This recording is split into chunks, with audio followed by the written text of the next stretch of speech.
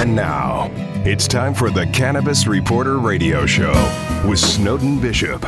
Listen in as Snowden interviews cannabis industry pioneers, marijuana experts, policymakers, medical practitioners, patients, and other amazing individuals with compelling stories to share. It all happens right now. Here's the Cannabis Reporter, Snowden Bishop. Hi, and welcome back to the Cannabis Reporter Radio Show. I'm Snowden Bishop, and I'm happy you could join us.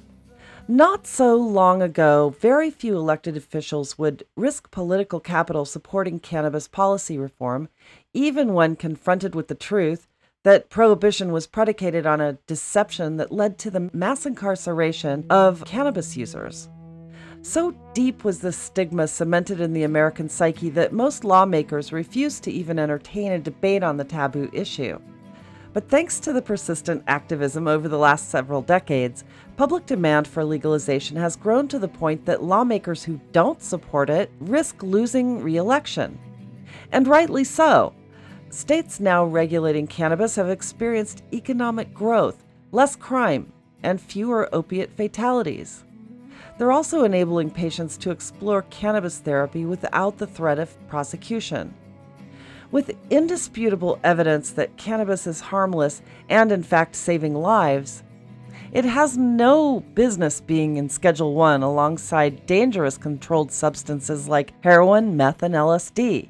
So, why hasn't it been repealed? The arcane federal policy has caused more harm than good, especially among the minority communities most frequently targeted by law enforcement. It's destroyed the families of millions of incarcerated marijuana offenders and perpetuated the insidious cycle of incarceration and economic hardship when convicts are stripped of voting rights and barred from securing housing and gainful employment. Even though cannabis is legal in more than half of the United States, law enforcement agencies are still prosecuting marijuana charges, and thousands of offenders are still incarcerated. And for what? Prohibition has failed to deter marijuana use, and yet billions of tax dollars have been spent enforcing marijuana policy and enriching private prisons who incarcerate the marijuana convicts. With the exception of the prison lobby and a handful of special interests, and, of course, the elected officials who rely on their campaign contributions, no one benefits from locking up marijuana users. Whether for political expediency or financial gain, the ongoing enforcement of a destructive, ill-conceived policy amounts to nothing more than an egregious miscarriage of justice. Lawmakers are not blind to the truth, and more importantly, they know we know the truth. And with that knowledge comes a moral obligation to do the right thing. If our elected officials won't fight for justice, they'll hear from activists like Steve DeAngelo, who has said he'll never stop fighting until the last marijuana prisoner is released. That's the topic of today's show, and I'm excited to say that he's here with attorney Sarah Gersten to talk about their fight for justice under their new organization, the Last Prisoner Project. I'll bring them in momentarily, but first, I wanted to get an update about the Cannabis Science Conference with the event's founder, Josh Krosny. Welcome, Josh. Tell me what's going on. So I'm really excited to announce that we have Olivia Newton-John and her husband, Amazon John Easterling, that'll be joining us as our plenary speakers at the show, and they'll discuss their journey of using plant medicine, and they'll talk about how they've used that in treating cancer in their session. That's exciting, Josh. That's going to be an amazing talk. She's been an incredible advocate for such a long time. But you also have the Cannabis Boot Camp coming up again. Tell us a little bit about that. So our boot camp, which is a really, really popular event, that's our pre-conference workshop that covers many aspects of the industry in a hands-on kind of workshop full day. And it covers topics like cultivation, sample preparation, analytical testing for quality control, extraction, and a lot of other fun topics. So that's, like I said, a really great hands-on learning experience, and that's the day before the conference on September 4th. And that'll be held at a Oregon hemp farm as well as a Oregon winery. So we'll kind of split up between those locations. First, attendees will go to the hemp farm, and they'll get to do a tour of that and see how things work on a farm in that aspect. And then they'll move over to the winery, where we'll host our educational sessions that range into more analytical topics like testing and sample preparation and things like that. So we're really excited about that. This event does sell out every year. We were full on the boot camp already, but we were able to add one more bus and create rooms for some more people because, like I said, it's really popular. So we were able to add about 20 tickets to that, and we're down to about 9 more. So anyone that's interested in that, I would definitely encourage them jumping on that wagon sooner than later. Well, as always, it's going to be an amazing event. And I know it's going to be a huge success, as usual. So if anybody will be up in the Portland area, I definitely recommend checking out the Cannabis Science Conference. And if you're not in Portland, it's definitely worth a trip. It's by far the most comprehensive scientific cannabis conference in the nation. So thanks again, Josh. I look forward to hearing another update next week. That sounds great, Stone. Talk to you then. So let's get started. I am really excited to introduce Steve DeAngelo and Sarah Gersten, and I've been looking forward to talking to them about the Last Prisoner Project, which is a very worthy cause. So I'll start out by telling you a little bit about Sarah. She's a Harvard-educated transactional attorney and founding partner at Gersten Saltman, where she specializes in intellectual property. She has also specialized in legislative policy, regulations, and international trade at a congressional agency and served as an associate at K&L Gates, where she assisted public and private companies in initial and secondary public offerings. As executive director and general counsel of the Last Prisoner Project, she's working with Steve DeAngelo to help repair the harms caused by the criminalization of cannabis through restorative justice efforts. And that leads me to Steve DeAngelo. As I mentioned, he's the founder of the Last Prisoner Project and happens to be one of the most prolific trailblazers in the cannabis industry. With 4 decades of activism and advocacy for the legalization of cannabis, Steve has become known as the father of the cannabis reform movement. Having focused his career on the intersection of advocacy and entrepreneurship, he's created numerous profitable ventures that simultaneously advance social goals. As co-founder of Harborside in Oakland, California, he established one of the very first 6 cannabis dispensaries ever licensed in the United States, which modeled the gold standard for scalable cannabis retail and cultivation operations.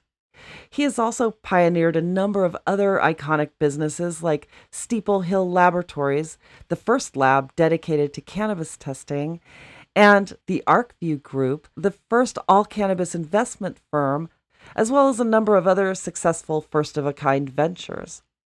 As founder of the Last Prisoner Project, he's focused on securing the release of thousands of prisoners that are still incarcerated for marijuana-related offenses and helping ex-convicts expunge their records so that they can resume productive lives.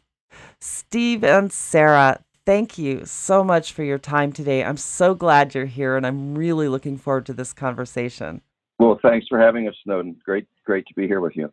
I'd like to start with you, Steve, because you've been called the father of the cannabis movement, a true pioneer in this industry in terms of moving it forward with public awareness.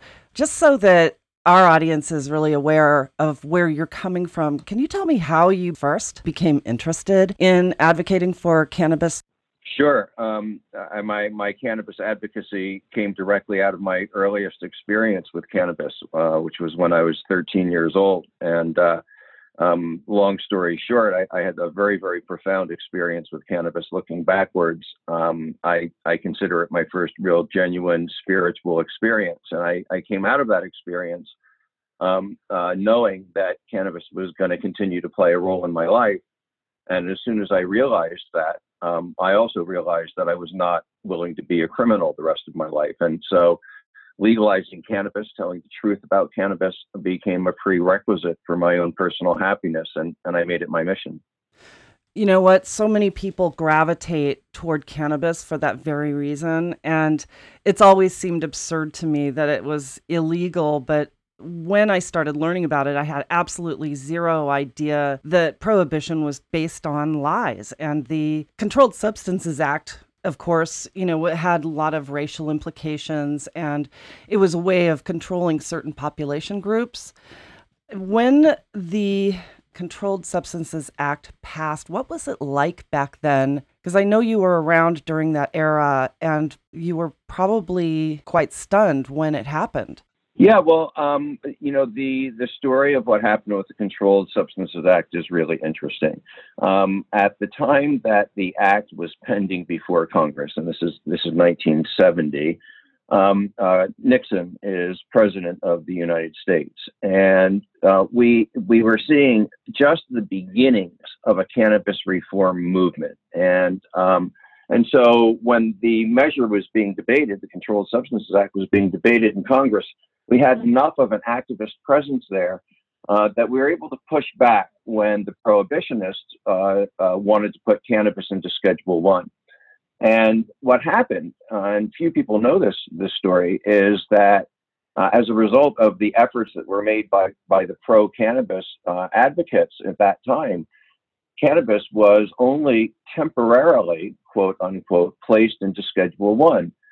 And a blue ribbon presidential commission was impaneled, the Schaefer Commission. It was headed up by Governor Raymond Schaefer of Pennsylvania, who was a center-right former prosecutor.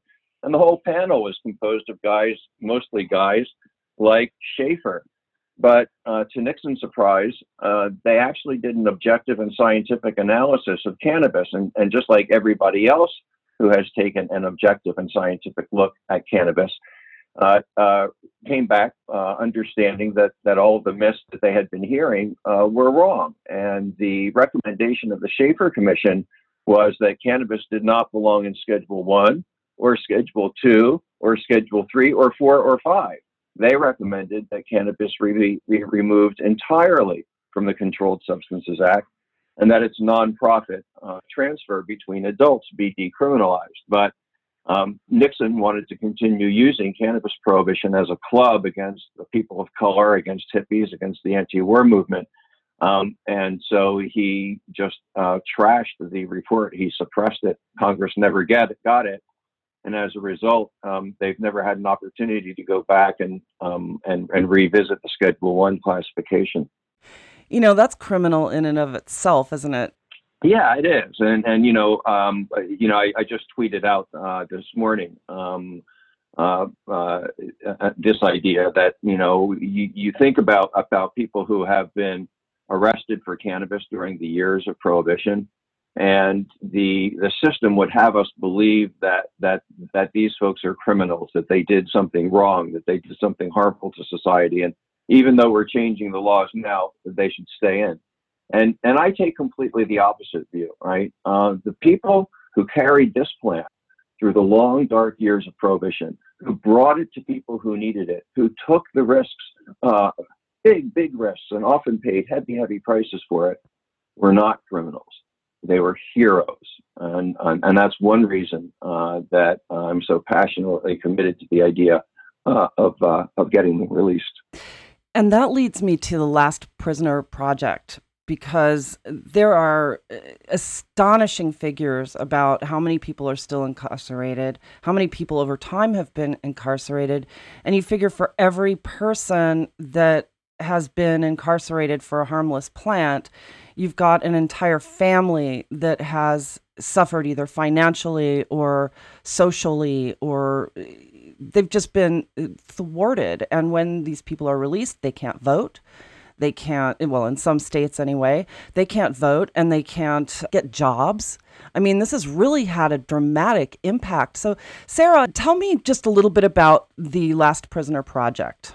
Yeah, so I think you've really hit on the impetus for the project. And as Steve mentioned, I think it comes both from recognizing this problem, this disparity between the way a majority of Americans feel about marijuana and its legalization, and the way a majority of states have now either legalized in some form or decriminalized the plant, and the fact that we still have tens of thousands of Americans incarcerated for cannabis-related crimes.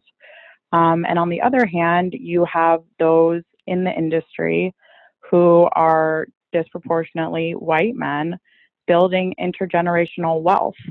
And that's something we discuss a lot, is this idea of those who are able to build millions and billions of dollars in this industry and what they are able to do for their families, for their future, juxtaposed with exactly what you just discussed, which is the intergenerational harm that is occurring to those people, largely people of color, who are incarcerated or even who just have an arrest, a cannabis-related arrest on their record. The effects that that has on not only the individual, but their family, their friends, their community. And so Steve, being in the position that he's in and having been able to create wealth in this industry, really recognized that disparity. And so he teamed up with his brother Andrew and our other co-founder, Dean Reyes, to do something about this and to really show the industry and those leaders and those executives in the now legal cannabis industry, you know, the hypocrisy of building that wealth, but yet not doing anything for those victims of the war on drugs, those victims of the criminalization of cannabis who are still incarcerated or who are still feeling the effects of being criminalized for their use of cannabis. So that was really the impetus for the project. And let me understand too, are you also addressing the diversity in the industry, number one, but number two, does your advocacy go into sort of the political arena regarding private prisons, because they have profited grossly on the incarceration of drug convicts? Absolutely, you're exactly right. And, you know, what we have spent the past 6 months doing in the lead up to the official launch of the project, which is coming in September, is a really robust impact and needs assessment and analysis of the nonprofit and advocacy groups working either in criminal justice reform, sentencing reform, drug policy, et cetera, and finding where we felt we could be most impactful and doing while aligning, obviously, with Steve's original mission for this project. And so our core focus as a project is on clemency and reentry work. So that goes to both actually commuting someone's sentence who's currently incarcerated, actually getting them out of prison. It goes to resentencing and retrial efforts for those who are dealing with an unjust sentence or conviction. And then the final piece of that, of course, is that once someone is released from incarceration, the work does not stop at release. That's, in fact, really the first step with our work. If we don't give our clients, our constituents, the resources and the support to rebuild their lives post-release, we know what the outcome is going to be. The recidivism rates in this country are incredibly high, and that's because our government, our communities have not set up the infrastructure to support people when they are released from incarceration. And in fact, we simply set up barriers. And this is particularly true in the context of someone who uses cannabis, often, sometimes recreationally, but often medically. We have lots of clients who have proven medical needs to use cannabis, yet when they're released, their probation keeps them from using cannabis. And so that's just one example of the barriers we put in place to help people to rebuild their lives after being released. So through our reentry program, what we're doing is not only helping to give employment opportunities to those that have been affected by cannabis convictions, but we're also helping beyond employment to work to give them the support that they need. That comes through access to mental health, restoration of voting rights, immigration support, if that's something our constituents need, but ensuring that our reentry program provides 360 support for our clients when they are leaving incarceration.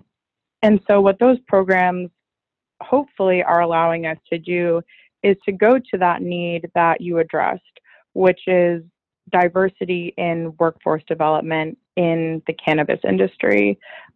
We are currently not seeing a really well-represented workforce within cannabis.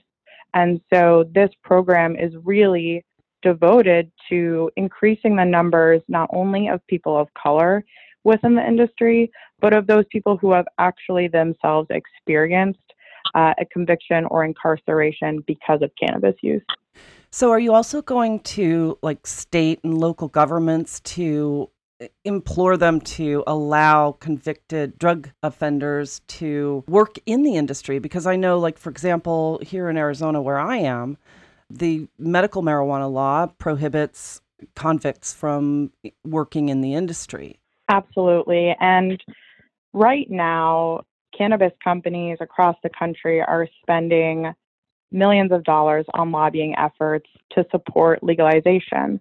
What our movement and this project is trying to do is to implore the industry and their lobbyists that whenever we're going to a state or local government and lobbying for legalization, that those lobbying efforts have to include not only provisions that will provide for retroactive relief, such as expungement, such as pardon programs for people who have been incarcerated, but also to address this need for equity within the industry. And Arizona is not the only state by far that prohibits those people who have been disproportionately impacted by the criminalization of cannabis from entering the industry, which is, again, one of these disparities that is simply nonsensical when so many states say that they are trying to increase equity and they're trying to give back to those communities who have been disproportionately impacted. So that's absolutely something that we work with industry groups and lobbyists to ensure that when they're using those dollars to lobby for increased legalization, that those measures that will also address equity in the industry and restorative justice have to be an equal part of those efforts. And Steve, as an entrepreneur and someone who's had a great deal of success in this industry so far, do you find that your industry peers are amenable to opening their doors to people who have records or people of color to increase the diversity in the industry? Well, overall, I've been really heartened by the response that the Last Prisoner Project has received from the legal cannabis industry. Just about everybody that we have offered an opportunity to support us to has taken advantage of that opportunity. We haven't gotten to the stage of implementing a lot of our plans. We're really in the process of firming up our plans and getting them rolled out. So we don't really know how this thing is going to unfold. We're hearing great things from the legal cannabis industry right now, and we will just need to see over the course of time how well the good things that we're hearing from the industry are translated into action. Well, that's great to hear that, the industry seems to be on board with this. I've spoken with some other people who are also pushing diversity initiatives in the industry, and it seems that they're having some success bringing people on board who have been disadvantaged by the criminal justice system. So how do you suspect that the new Criminal Justice Act is going to impact the work that you're doing, Steve? Are you familiar with it? I'm not, but Sarah probably is. Sarah, how do you feel about the recent legislation that was passed to reform the criminal justice system? I mean, you're a former prosecutor, correct? I'm not. I'm a former attorney for a congressional agency, but I can speak to the First Step Act and, kind of the gaps.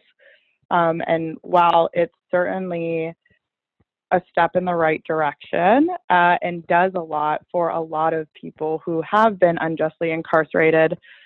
One of the groups that it really leaves out, oddly enough, is cannabis offenders.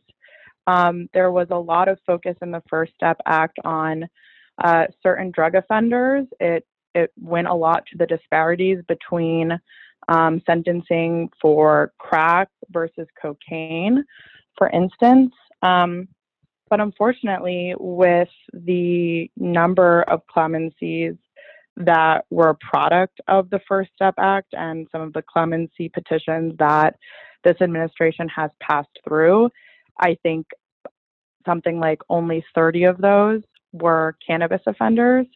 So this is a group that unfortunately has largely been left out of recent criminal justice reform efforts. Yeah, see, I was a bit disappointed by that. When this current administration started, I mean, there was a lot of panic going on because of the position of the Justice Department. And I have no idea how the new Attorney General really feels about cannabis reform. But I know that it felt as though there were going to be a lot of roadblocks when Jeff Sessions took control of the Justice Department. How do you feel that this administration now is faring in terms of supporting the industry? Do you feel like there are roadblocks still? Look, there's all kinds of roadblocks. I think that, that I would characterize the current position of the Trump administration as not quite benign neglect. So what do I mean by that? What we saw even when Sessions was still the Attorney General is that the Trump administration does not seem to be willing to spend political capital on a frontal attack towards the cannabis industry. On the other hand, they don't seem to be willing to take political risks on behalf of the industry either. And this is really evident when you take a look at the difference between the way legislation is faring in the House and the way that it's faring in the Senate. And the Trump administration has an opportunity here, and I think one that they should take advantage of, because in some of the states where they most need to win voters in the upcoming election, there will be, or there could be, cannabis initiatives on the ballot. And I think that if they were really using a smart political calculus here, Trump would get ahead of the wave of reform. Not many people know this, but Trump, with one phone call to the administrator of the Drug Enforcement Administration, could have cannabis removed from the Controlled Substances Act. The act authorizes the administrator of the DEA to take such actions, and the president is the boss of the DEA administrator. So what I hope is going on in the Trump administration is that they are now seriously considering moving from this policy of not really supporting but not really opposing to one of active support. I think it would be the smart political thing for them to do. It's certainly the right thing to do. Absolutely, it would. At least it sounds like it. And, the racial undertones of policymaking in this administration has also been a bit concerning, especially when it comes to thinking about the racial disparities in the cannabis incarceration merry-go-round, if you will. And, how much of a challenge is it going to be with that in mind, pushing the agenda of the Last Prisoner Project? Sarah, why don't you take that one? Yeah, so as I mentioned earlier, part of what we did before we started this project was to figure out where we could have the most impact. And there are currently several advocacy groups that work on the federal level in terms of lobbying. There's a lot of groups and a lot of attorneys who have worked to file petitions for clemency for those federal prisoners to the Trump administration. And so there wasn't quite as much of a need on the federal level. And as you articulated, it's not exactly a clean advocacy avenue to wade into. So what we are doing with the Last Prisoner Project and our clemency program is focusing on the state level, while of course continuing to support those groups who are lobbying and advocating at the federal level for federal cannabis prisoners. But what we're doing is working with the National Association of Criminal Defense Lawyers, NACDL, and working with them to implement a program based on a prior program that they worked on the state level in New York. And what that does is it works with state executive offices, governor's offices, to create a category of clemency for certain low-level cannabis offenders who are still incarcerated. And by working with those executive offices, what we can do is, rather than trying to process each petition on a case-by-case basis, we can work with those executive offices to advocate again for clemency for a category of offenders. So enabling us to process thousands of clemency petitions in those states that we determine are most viable, whose executives will be most amenable to that type of category of clemency. So what we're doing right now is that viability analysis, working with NACDL, working with law firms that have come on to support the project to figure out which governors would be most willing to enact a category of clemency for those cannabis offenders on the state level. And how many governors so far? Well, right now we're looking at 4 states whose governors have signaled a willingness to enact this type of program. That would be Washington, Governor Inslee. Michigan's newly elected governor has signaled a willingness to do something similar, as has Illinois under their new recreational bill. And then California, and to a certain extent New York, are the other states that we are working with. NACDL has worked with Cuomo's office on their prior state clemency initiative in New York. So that's another state that we are hoping to make inroads in. Now, have you also approached candidates who are running for governor in various states to add this to their platform pitch for election? Steve, do you want to talk about the communications you've had with the Gabbard campaign? Yeah, I think really, more in my personal level, as opposed to any official LPP capacity, I've been reaching out and just having, opening some lines of communication with different presidential campaigns, Senate campaigns,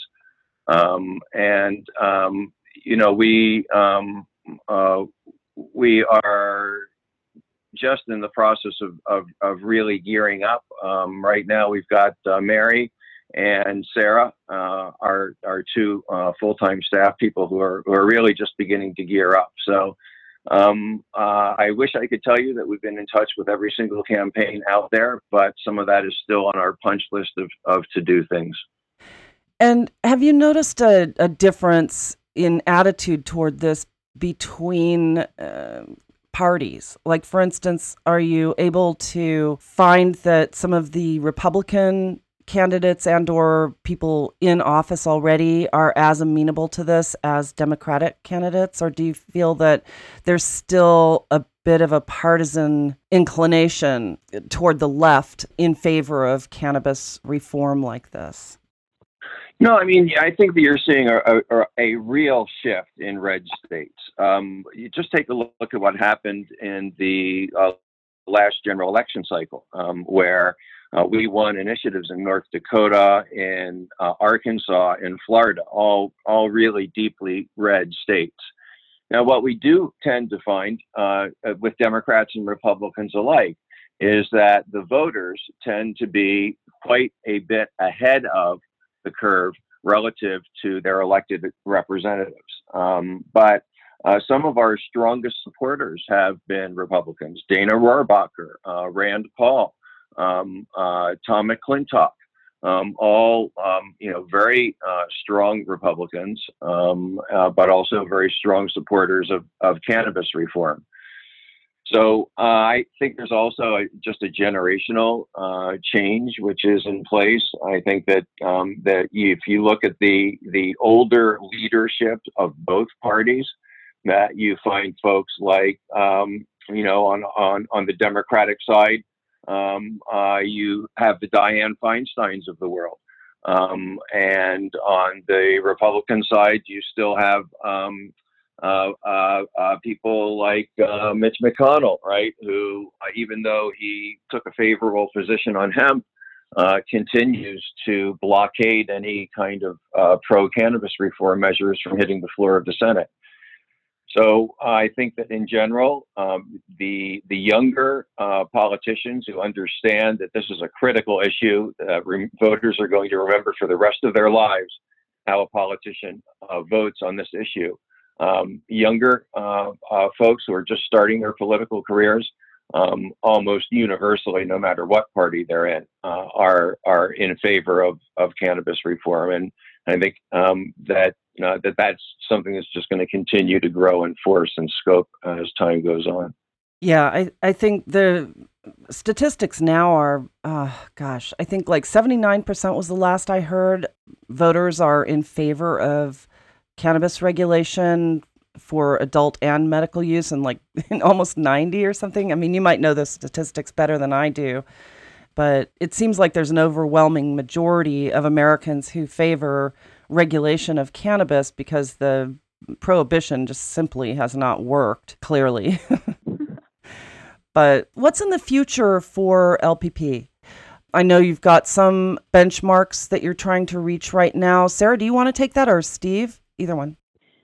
Go ahead, Sarah. So we are still in the early phases. We're actually still pre-launch until September. So we're really focusing our efforts this summer and into the fall on fundraising. We've spent the past few months setting up some really exciting initiatives and programs, as I mentioned, and figuring out, what it's going to take in terms of resources for us to support those initiatives.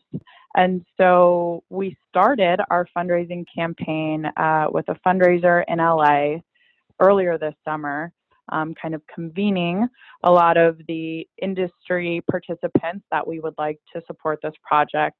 And it was really well received. So what we're doing over the next 3 to 4 months is replicating that in cities across the country. We'll be in Austin in September, in New York in October, San Francisco in October, Denver a little bit later in the year. So fundraising through those kind of in-person events, as well as online. When we launch in September, we'll be putting up a GoFundMe type campaign. And all of that money is going to be going towards implementing the cannabis clemency program that I described, as well as our reentry program. Again, working to get employment opportunities within the industry for those who have been impacted by the criminalization of cannabis, but also assisting them in really rebuilding their lives in every aspect of that. And so our efforts really currently are fundraising so that we can actually implement these initiatives. And the hope is that come 2020, early 2020, we will be launching both of those programs. And the exciting thing I think about these programs is they're quite innovative. Again, we really didn't want to replicate something that another group was already doing, but we really wanted to address a need that we felt wasn't being addressed.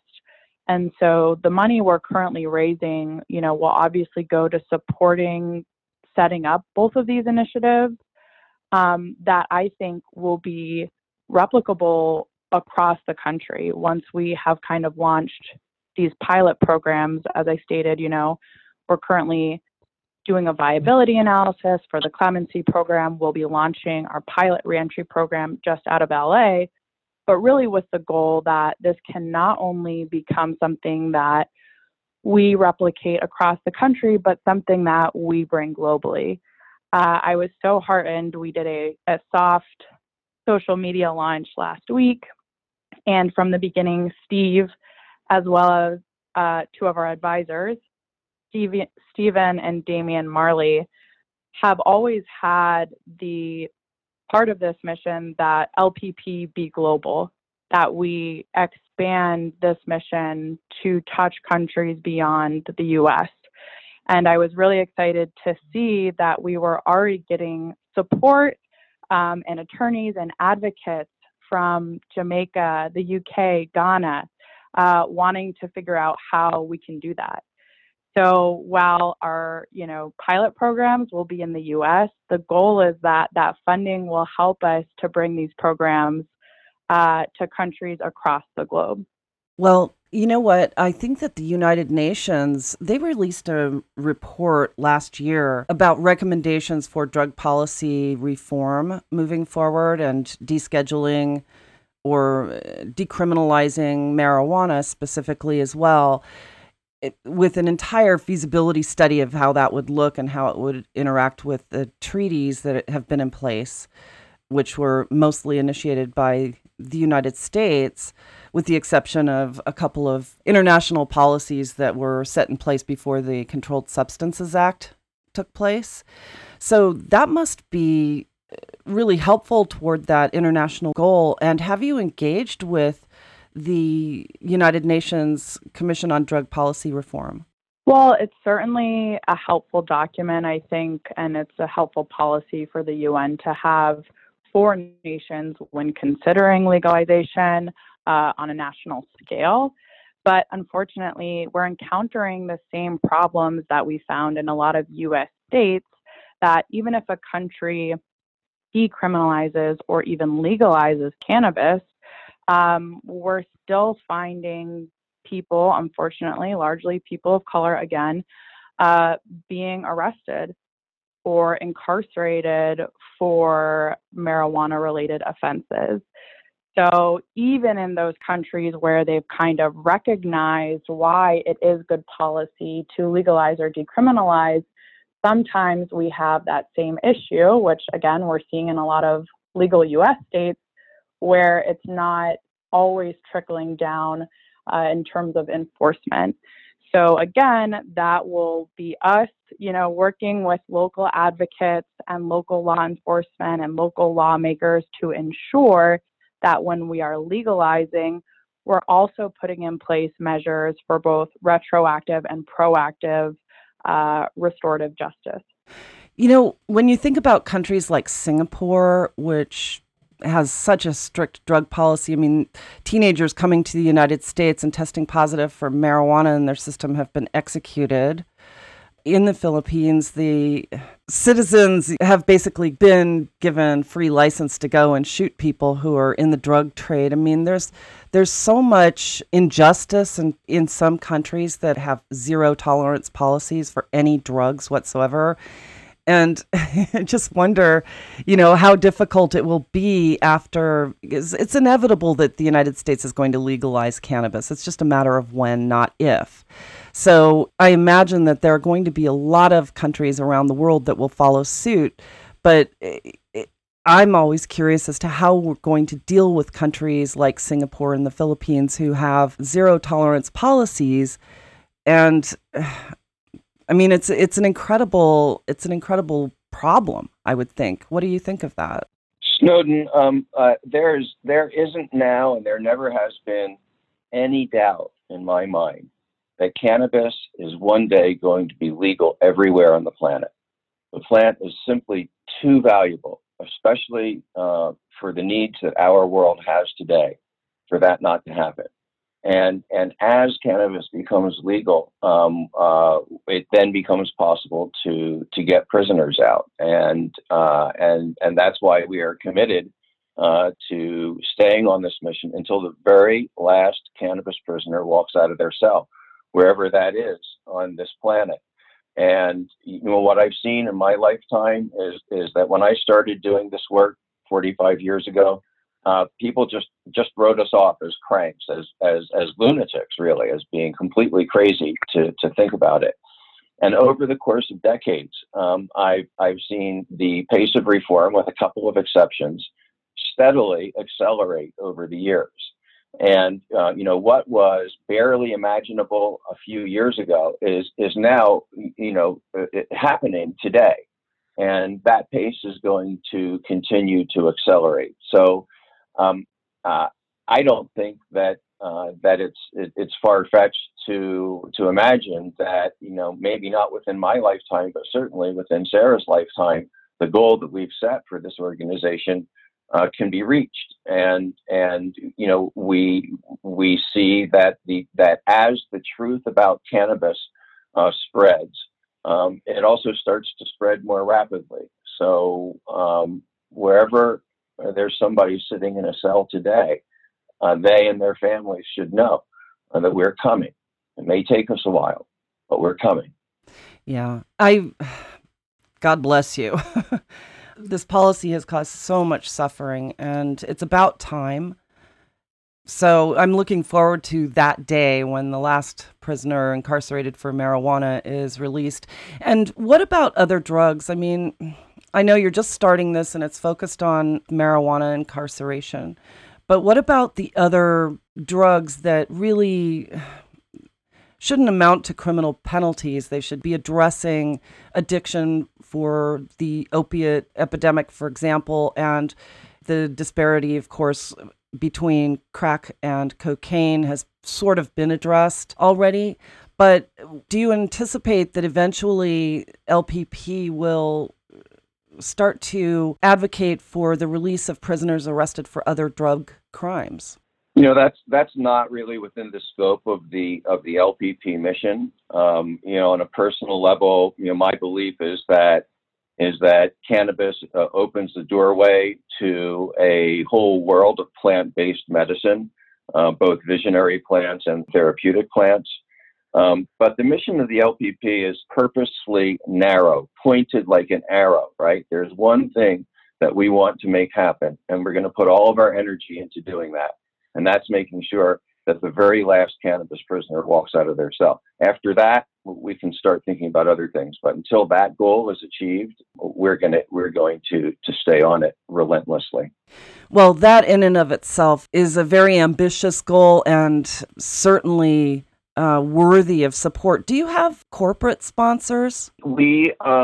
Sarah can give you more of an update of where we are on that, but I'm proud to say that the very first corporate donor to the Last Prisoner Project was Harborside Incorporated, and we've received donations from numerous other cannabis corporations, and I think that we are in conversation now with at least one cannabis corporation about some ongoing program work. Sarah, what do you have to add to that? Yeah, so we're certainly in discussions with a lot of cannabis industry participants about being a donor, being a sustainable donor. But some of our earliest supporters, as Steve mentioned, obviously Harborside, Ocean Grown Extracts, which is Damian Marley's manufacturing facility, CannaCraft, Harvest, and I don't want to be leaving anyone out, so I won't say that is inclusive, but that is a sampling of some of our earliest supporters. Well, anybody who's donating to your project deserves kudos, and I'd love it if you'd keep us updated on your sponsors, and we'll get that out in our social media, because I think it's so important to recognize those who are stepping up for this project. And what is the official launch date? Mid-September. I don't know that we have an exact date, but it's to lead up to National Expungement Week, which is September 21st to the 28th, I believe. Yes. I'm excited for you. I really am. And I'm excited to get the word out about this. And I really appreciate your time today. So, Sarah, is there anything else for our audiences to know about what you're doing? Well, one thing I just wanted to add on to your earlier point, kind of about making this project global, having a global focus. And, as an attorney, I am oftentimes very pessimistic and skeptical, and I've seen how difficult this type of reform has been, even in the U.S., even in very democratic states. So I have a tendency to be kind of skeptical about the feasibility of this. But I just wanted to bring up one sort of case to highlight the hope, the room for optimism with this project. And that was actually in Malaysia, which I think is one of those countries that we would think there wouldn't be a lot of opportunity for this type of reform to happen. But it was actually a case involving medical marijuana where actually a woman was sentenced to death for her use of medical cannabis. And that case sparked national outrage. It brought about the people of Malaysia to fight against what they saw as a clearly unjust law. And not only were they able to reverse the sentencing outcome in that case, but it actually led to the Malaysian government outlawing the death sentence in that country. So that's a case I often look to show the power of grassroots organizing, of individuals coming together to support a collective action, a collective movement.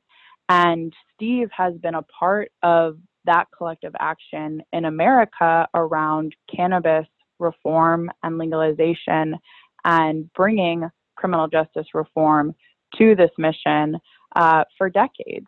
And I think we've really seen the power of individuals to make change with this movement. And I think right now, 2019, the lead up to this election, we discussed a little bit how, the current Democratic candidates for president, I was not surprised because it is kind of this hot topic right now, politically and within the public conscience. But to hear, I think, multiple candidates in the last Democratic debate bring up not just the idea of cannabis legalization, but of restorative justice within cannabis legalization, I think shows you that this is the time for this movement, and that we will have support not only from the public, but from the lawmakers who are going to be able to enact change, both at the state and federal level. So all that to say that despite a long road and a dark history in terms of our country and globally, what we've done in terms of criminalizing this plant, I really do think we're at a moment where we're kind of seeing the light at the end of the tunnel. And it's just now we have the space for organizations like ours to step up and ensure that that change happens, and that it happens in a way that can best support those communities that have been disproportionately impacted by the war on drugs and the criminalization of cannabis. Wow, I did not know that about Malaysia, and thank you for sharing that. It's really heartening, you're right. So, Steve, I know you need to go, but tell me, is there anything else that you have a burning desire for our audiences to know about what you're doing? Snowden, this is something that the cannabis community collectively can get done. It's not a unambitious goal. It's a big goal. It's not going to be easy, but it's something that we can all do, and it's something that we should do. So I hope that everybody who's listening will go to the Last Prisoner Project website, will join our mailing list, will come to our fundraisers, and work together to bring all of our sisters and brothers home. Thank you, Steve. And yeah, I'm so excited about your project. And, we'd be happy to help you to promote this at any time. So please feel free to send me any articles or updates that you have, and I'll make sure that I get that out. We've got a pretty sizable network, and it's an open door policy. So please keep that in mind. Thanks for all the support. We really appreciate it, Snowden. Yeah, well, we're happy to do it. So thanks again, Steve. And Sarah, thank you for your time. I really appreciate it. Awesome. Thank you, Snowden. My pleasure. Oh, the time went by so fast, but it is time to bring yet another episode to a close. Once again, I'd like to personally thank my guests, Steve DeAngelo and Sarah Gersten, for sharing their insights and knowledge with us today. If you'd like to learn more about the work that they're doing at the Last Prisoner Project, please visit us online at thecannabisreporter.com. Click podcast to find today's episode, and there you will find their bios along with information about the organization and a link to their website. We have so many people to thank. First, I'd like to express our gratitude for our radio sponsors, Canosphere Biotech. We certainly wouldn't want to be doing this without you. I'd also like to thank our theme song composer, Eric Goodall, and our production team here at the Cannabis Reporter Radio Show for always making us shine. And it goes without saying just how much we appreciate our programming directors at XRQK Radio Network and Society Bites Radio for distributing our show. And if you happen to be in Portland, Oregon next weekend, you won't want to miss the Cannabis Science Conference. It's actually one of the most comprehensive scientific conferences in the cannabis industry at this time. And last but not least, thanks to all of you for listening. I'm Snowden Bishop, inviting you to join me again next week, same time, same place, for another episode of the Cannabis Reporter Radio Show. Until we meet again, be safe, stay informed, share what you've learned, and make it a great day.